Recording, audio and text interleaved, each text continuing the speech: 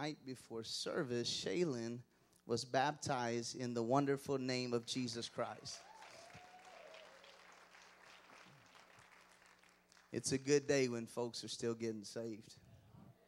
It's a good day to be a part of the church. I heard, this is not my lesson, but Brother David Bernard, our district superintendent of the our general superintendent of the United Pentecostal Church, he said, in the hour that we live in, there will be a lot of challenges. He said, but the beautiful thing about challenges is with every opposition, there's always opportunity.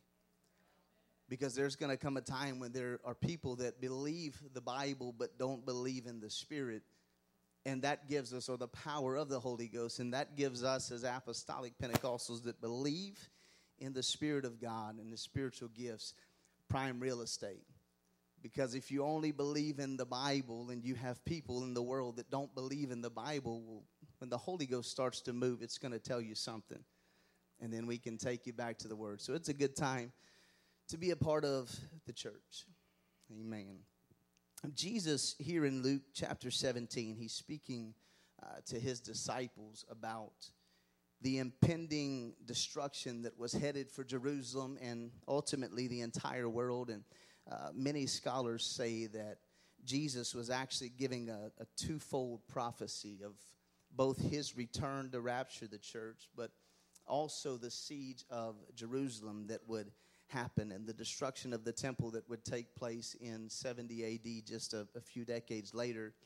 But I believe the important principle to observe and to apply to our lives from this passage of Scripture is that no matter what the situation, whether it be Jesus' ultimate judgment of the world, be it demonic entities that are trying to come into your life and wreak havoc and cause disruption, whether it is sickness that comes into your family, whether it's unforeseen tragedy, things that arise that are outside of our control. How many of you have been there before?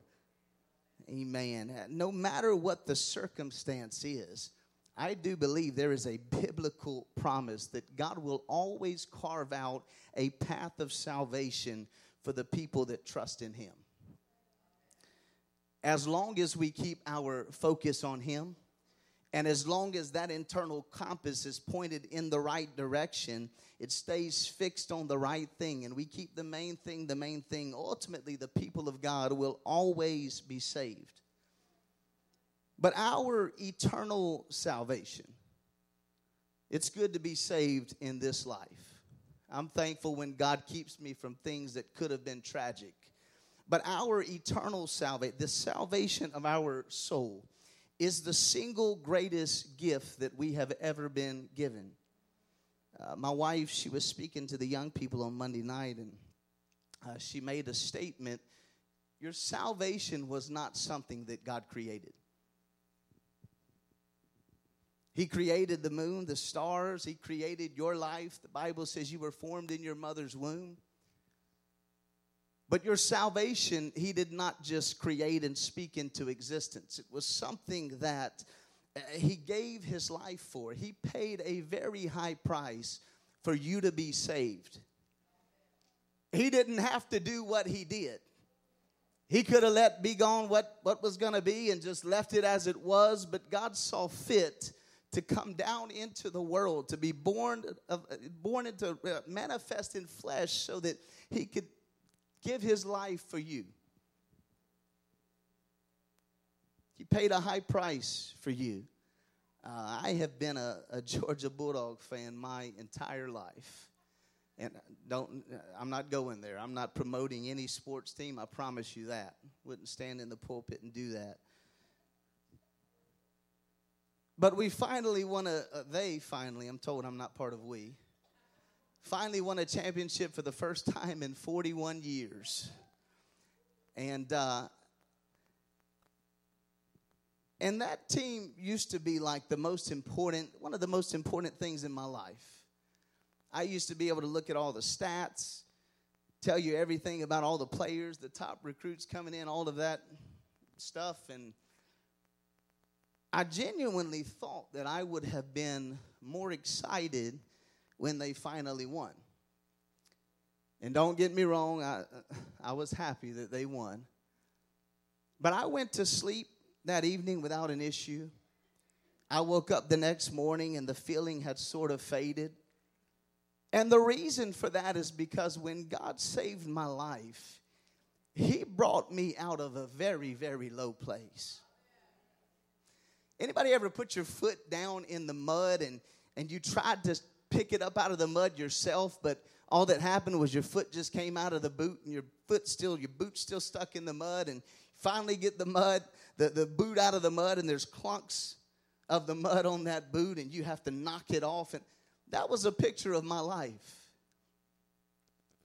And God spent time working on me. I was a lengthy process. He spent some time knocking those pieces off of my life and cleaning me up and getting me right and getting me in the place that He wanted me to be. No one or no thing had ever made an impact on my life like Jesus Christ did. I don't know what He brought you out of. I don't know how deep down in the mud you were that He had to pull you up and rescue you out of some mess. But I know where I came from. I know I pray we never forget our testimony, never forget where we came from, what He went through to pull you up out of the mess that you were in.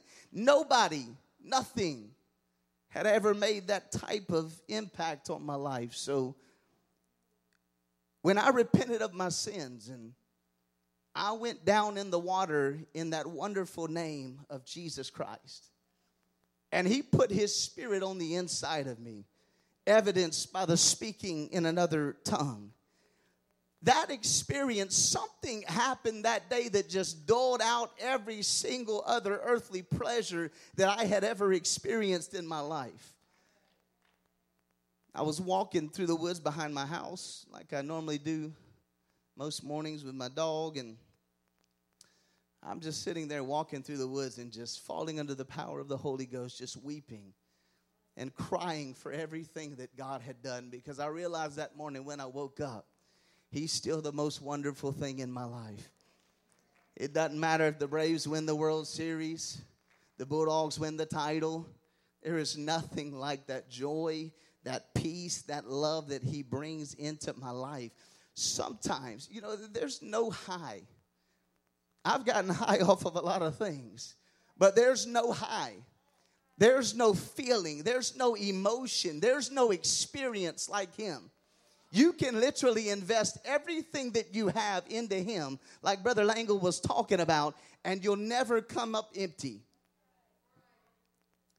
Sometimes we have to journey back, not in our actions or our conversation, but in our minds, to the memory of who we were and what God delivered us from, lest we easily forget. But even when we have a real understanding of what He's done, even when we really can comprehend the things that we were pulled out of, and we think we finally got a grip on it and everything that He's done for us, it still does not negate the reality that there is always this pull of Satan. And there is always this war that's going on in our flesh to sink back down into the very thing that God pulled us out of. It may be a surprise, but the devil understands. He knows very well what you're attracted to. He knows the bait to use to pull you in.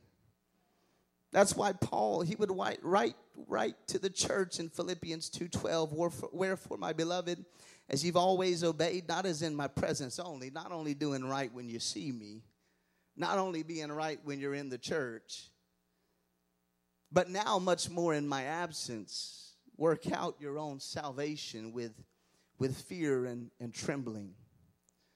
Paul is telling the church that it is so necessary that we hold our salvation in high regard. You have to treasure your salvation.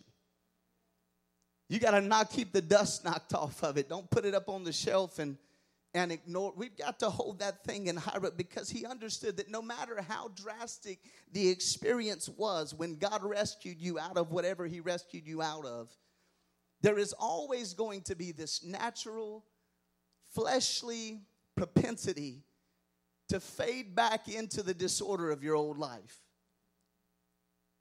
You will never stop fighting you. That's why we really have to work. We've got to really be intentional to try to eliminate any of the fallback options that we have. We got to make sure that come hell or high water, no matter what the thing is, no matter what's happening around us, I've got to stay connected to Him. I've got to keep the main thing It is necessary to live holy. I know holiness gets a bad rap in our day, but there's nothing more important than living holy. We've got to put some barriers in place. I don't want to play too close to the fire. I remember the Sunday that God filled me with the baptism of the Holy Ghost. I was telling Shaylin and Alex about it earlier. I'm in the back of the church, earrings in my ears, hoodie pulled up over my head, and something happened. The word was preached, and something very powerful came over me. And I began to just hit my knees, and I was crying and repent. There was a pool of tears around me. And all of a sudden, in an instant, something so powerful took place. The baptism of the Holy Ghost happened. He came into my life, into my spirit, took over my tongue, and something very drastic happened in my life. And I knew at that moment that there were some things that I was going to have to distance myself from. So I went home and I took all the CDs I had with bad words, took all of my R-rated movies and even some of the clothes that I owned, boxed them all up, and I put them up in the attic.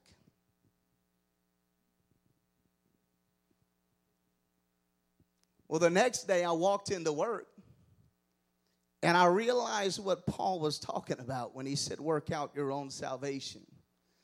Because I walked back into the same environment that I was in when I left. And something powerful had happened, but I didn't realize the fact that there was a process that had to take place, and the devil was getting ready to punch me square in my face. And because I wasn't prepared for it, and because I had made it very convenient to go back to the attic and pull my past that back down where I lived, I backslid. I spent 4 months in that condition. It was probably the worst 4 months of my life, and I'll finish that later. But Jesus, he's telling the disciples that once you have been saved from whatever is coming, do not turn back. He makes it very clear that it could be that if you turn back in the middle of destruction's going to catch you. He's given a warning that they could not ignore. He said, do not turn back. He said, remember Lot's wife. Lot was Abraham's nephew, and if you know the story, they were living in the same area, but they eventually outgrew the land that they were living in together, so they had to part ways. The herdsmen started arguing and fighting back and forth, and they had outgrew the land. So Abraham told Lot, he said, you choose where you want to go. I'll give you first choice. And wherever you go, if you go to right, I'll go left. You go left, I'll go right. And I'll take my family and my possessions, and we'll just go in the opposite direction. Genesis 13:10, and Lot lifted up his eyes and beheld all the plain of Jordan, that it was well watered everywhere. Skipping down to verse 11, then Lot chose him all the plain of Jordan. And Lot journeyed east, and they separated themselves the one from the other. Abram dwelled in the land of Canaan, and Lot dwelled in the cities of the plain, and pitched his tent toward Sodom. But the men of Sodom were wicked and sinners before the Lord exceedingly. You see, Lot lifted up his eyes, and he saw something that was very attractive to his eye. What he saw passed the eye test. It looked like the plan of God.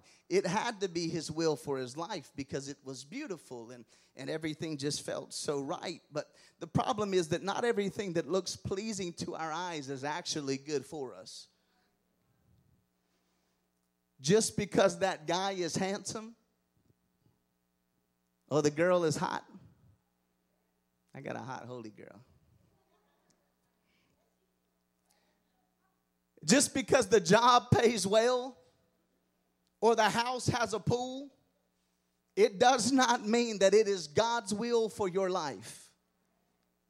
We can get messed up trying to settle for the permissive will of God when God has something that is absolutely perfect for us. The Bible says that Lot pitched his tent toward Sodom. It doesn't seem like a very bad thing. You're just living close to it. You're not living in it, not a big deal. You're just in the area of it. It doesn't mean that you can live in the world and not be up. We should do that. But it doesn't seem like it's that big of a deal. He just pitched his tent toward Sodom. But Sodom at that time was the most wicked city in the entire world. And the reality is that if we play too close to sin, sooner or later, we are going to be the victim of compromise. Because in one chapter, Lot is just pitching his tent toward Sodom. But by the very next chapter, he's already a resident of the city. And finally, Sodom got so wicked that God said, I am going to destroy the city. And Lot lived in the city. But Lot had somebody that was interceding for him. Aren't you glad that when you were living in hell and where you were so down in the mud, somebody took the time to call your name out? Somebody took the time to tell God, listen, don't take him. I know he's living in sin, and I know he's doing these things, but would you just give him a little more time? And the Bible says that God is long-suffering to usward. He's not willing that any should perish. He doesn't want one person to go to hell, but that all should come to repentance. In Genesis 18:23, and Abraham drew near and said, will you also destroy the righteous with the wicked? And Abraham begins this negotiating thing with God. If you find 50 righteous in the city, would you spare the city for the sake of the 50? God said, yeah. If there are 50 righteous, I'll spare the entire city for the sake of the 50. So Abraham, he's feeling kind of good. He says, okay, I like my chances. Well, what about 45? God said, yeah, I'll do it for 45. And he keeps going, and he negotiates with God all the way down to 10 souls. If there are 10 righteous souls in the city, would you spare Sodom for 10? God said, you bet. One soul matters that much to him. I believe Abraham could have kept going. It's just my personal take on it. And math was never, my strong subject, but I was just thinking, Lot had his wife, the 2 daughters that we know of, and their husbands. That's 6 souls right there. So if Lot could have just somehow won his family and reached 4 more souls, he could have saved an entire city from the judgment of God. You think souls don't matter to him? It's the reason he came. The most important business of God is souls. If he's not willing that one should perish, but then we see this beautiful picture of the mercy and the grace of God on display in the Old Testament. Because there were not 10 righteous souls in all of the city. So God, in his mercy, he didn't have to They didn't meet the requirements. You understand? But God organized a rescue mission to pull Lot and his family out because somebody was interceding for them. Genesis chapter 19 and verse 15. And when the morning arose, then the angels hastened Lot, saying, Arise, take thy wife, thy 2 daughters which are here. He'd already lost his son-in-laws. Lest thou be consumed in the iniquity of the city. And while he lingered, are you kidding me? While he lingered, the men laid hold upon his hand and upon the hand of his wife and upon the hand of his 2 daughters, the Lord being merciful unto him. And they brought him forth and set him without the city. And it came to pass when they had brought them forth abroad that he said, Escape for thy life. Look not behind thee, neither stay thou in all the plain. Escape to the mountain, lest thou be consumed. Skipping down to verse 24, then the Lord rained upon Sodom and upon Gomorrah brimstone and fire from the Lord out of heaven. And he overthrew those cities and all the plain and all the inhabitants of the cities and that which grew upon the ground. God had already done everything that he said he was going to do. But his wife looked back from behind him and she became a pillar of salt. He did exactly what he's going. God will try to save you. He'll do everything in his power to deliver you. But ultimately, you have a decision that could cost you your life or save your life. The decision is always going to be, salvation is something that is provided by God, but it's something that he always gives us the decision. We have to make the decision in our lives. God had saved Lot and his family from his judgment on Sodom, and the only thing that they had to do was run for their life and not look back. Stake everything on the fact that you have been saved, that you've been delivered, and don't look back. And the Bible does not tell us the reason why. Maybe the longing in her heart to return to what she had was greater than her desire to be saved. But make no mistake about it, her testimony would stand forever. Jesus said, remember Lot's wife, and they understood all well what was being implied. My friends, we have come too far, and God has been too good to us for us to gamble with our salvation. We have to hold that precious gift in high regard.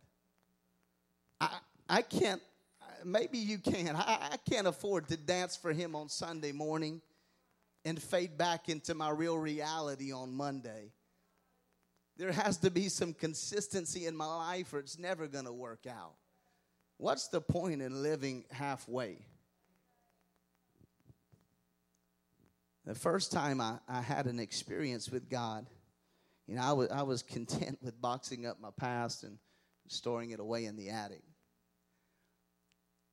But 4 months later, God renewed me in the Holy Ghost. And I made up in my mind in that moment that I had to cut the head off of some giants that were living in my life or they would come back. It was at that moment that I was willing. I said, I'll tell anybody that I've wronged. I'll do anything I've got to do. I remember going home and running up to the attic and as quick as I could, pulling all of the boxes of the trash out of the attic, and I began to just break them one by one. Every CD, every movie, everything that represented my past, I was breaking them and throwing them and something on the inside of me broke. Something on the inside of me caught fire, and from that day forward, it has never been the same for my life. Hebrews chapter 11 and verse 24 says, by faith Moses, when he was come to years, refused to be called the son of Pharaoh's daughter, choosing rather to suffer affliction with the people of God than to enjoy the pleasures of sin for a season. And this is why, esteeming the reproach of Christ greater riches than the treasures in Egypt. Why? For he had respect unto the recompense of the reward. Moses had too much respect for his salvation to mess around in Egypt. Our lives, if you think about it, our lives really are just one great audition. We're living right now an audition for the main show. This life is preparation for an eternity that we will spend somewhere, and the eternity decision gets to be made by you. We get to choose heaven or hell. The most important thing in this life, it's not how much money we make. It's not the car that we drive. It's not how many followers we have on social media. The most important decision, the most important question that every one of us have to answer is, do I know him and does he know me? Most of us, we can probably look back and, we can remember the day when God saved us. For some of us, it was a little further back. But it's one of those moments that is really not that easy to forget. You can think back, and if you think hard enough, you can remember where you were sitting, your posture. Sometimes, I really have to just really sit and just meditate on the goodness of God. And he's done a lot of good stuff in my life, so I have to sit down for a little while and just take some time and just meditate on his goodness, all that he's done, all that he's brought me out of, everything he's healed me from, what he's delivered me from, because the truth is that the more distance you put between yourself and a dramatic turn of events in your life, whether for the good or for the bad, the easier it is to forget what took place. The memory of things starts to fade. And if we ever forget what he did for us, it makes it really easy to turn back to what we were before. 2 Peter 2:21 said, "For it had been better for them not to have known the way of righteousness than after they have known it to turn from the holy commandment delivered unto them. But it has happened unto them according to the true proverb, the dog is turned to his own vomit again, and the sow that was washed to her wallowing in the mire." It happens more often than we'd probably like to admit. Friends, we've got to treasure our salvation. The Bible says that Jesus was hanging from the cross. And the soldiers that had put him on the cross were there at the foot of the cross, and they were gambling for his garments.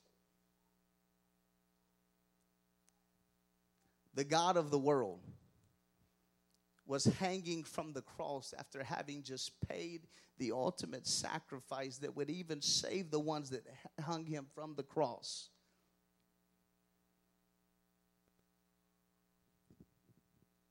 And they were playing games below.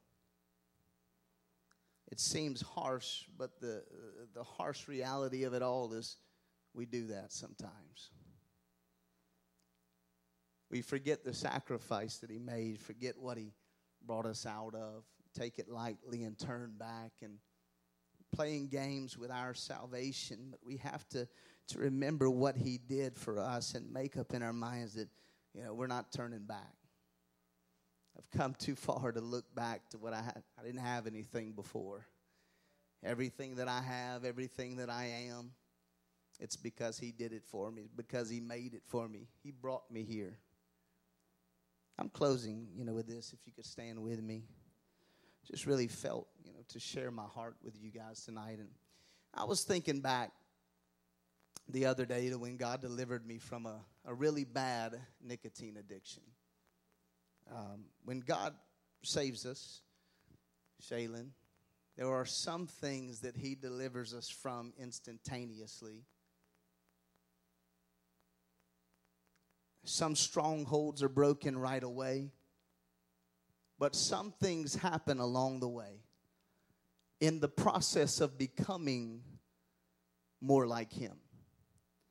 I had to go through a process of learning to tame my tongue so that I didn't speak the same way I used to speak. It didn't happen like that. I wish it did. But I had to learn. It took time, and I was sure that this battle with this nicotine addiction would be the same. It would take some time, but I was sitting down in this area outside of my job in the military, what we call the smoke pit. Had my cigarette in my hand, and the results for Air Force Staff Sergeant were coming out in just a few minutes, and I knew that I hadn't prepared the way that I should have. We were moving, and different life changes were happening, but here I am, this new convert, just renewed in the Holy Ghost a few days before, and I was still learning how to pray. But I remember telling God, God, you know that I haven't studied and prepared for this the way that I was supposed to, but if you'll give it to me, I'll never touch nicotine again a day in my life. And I go upstairs to this meeting that I had to attend, and I'm sitting in this meeting, and in walks my supervisor. Somebody had just texted me my promotion line number. And he walks into the room and he says, is Staff Sergeant Jett in the room? And the first emotion I felt was joy. But the second was fear. Because I realized that I had just made a commitment with God. And my dad had already told me, boy, if you ever make a commitment with God, make sure that you honor it, because things could turn out worse than they were before. Ecclesiastes 5:4 says, when thou vowest a vow unto God, defer not to pay it, for he hath no pleasure in fools. Pay that which thou hast vowed. Better is it that thou shouldest not vow than thou shouldest vow and not pay. But you have to understand, it had been the single most difficult thing in my life to break free from. I was able to break free from some of the drugs, the alcohol, but this demon was hard. It had a hold of me. And we all have our own little things that we go through. Ours are all different that we face and fight with, but I could not break free from it. I had tried for years, hiding it from my wife. She was in church, Holy Ghost filled, and I'd come in, spray cologne in my mouth, trying to disguise it so she didn't figure me out. But God was getting ready to reaffirm to that day to me just how real he was and just how powerful the experience was that he had given me. Because from that day forward, not only did I get my promotion, but there was a stronghold that I had fought with for years that was just broken off of my life.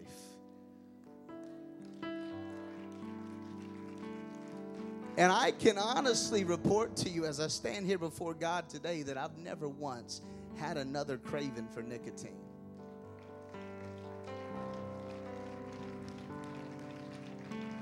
Because I had made up in my mind that there was nothing in my past that was worth going back to get. There is a day approaching. I know sometimes we get discouraged because it doesn't happen in the timing we think it should have, and we get ramped up and all these world events happen and we think, here it goes again, he's come, and then it doesn't happen. But there is a day that is approaching when we're going to see the skies split. We're going to be called out of here. But we have to be diligently watching and waiting for his return. We don't have time to be reaching back into the back pocket of this world and trying to have church on Sunday and the world on Monday. We have to live sold out for him. And tonight I felt an urging in my spirit to tell you, I know it was from the Holy Ghost, to remember Lot's wife. The drug of our day is compromise, complacency. And this evening, I want to open the altars. I know it's Wednesday night. And if you have to go, you can. But I wonder if tonight, if there's someone here that wants to make a fresh commitment. You don't have to be honest with anybody here and tell anybody what you were doing, what you have been doing. But you can make up in your mind right now that I'm not going to keep going back and forth. I am sick and tired of struggling, of fighting with this thing in my life. And tonight I'm going to cut the head off of this thing. I'm not going back anymore. I promise you, when you step, he's going to step with you. It doesn't matter what happened last year, how many times we fall into January 12th. It can start tonight. You can make the decision tonight. I'm not playing church anymore. Hell is too hot and we're too close. I want to be serious. Amen. Let's move forward. The altars are open tonight. If that's you, come on, I'll meet you here.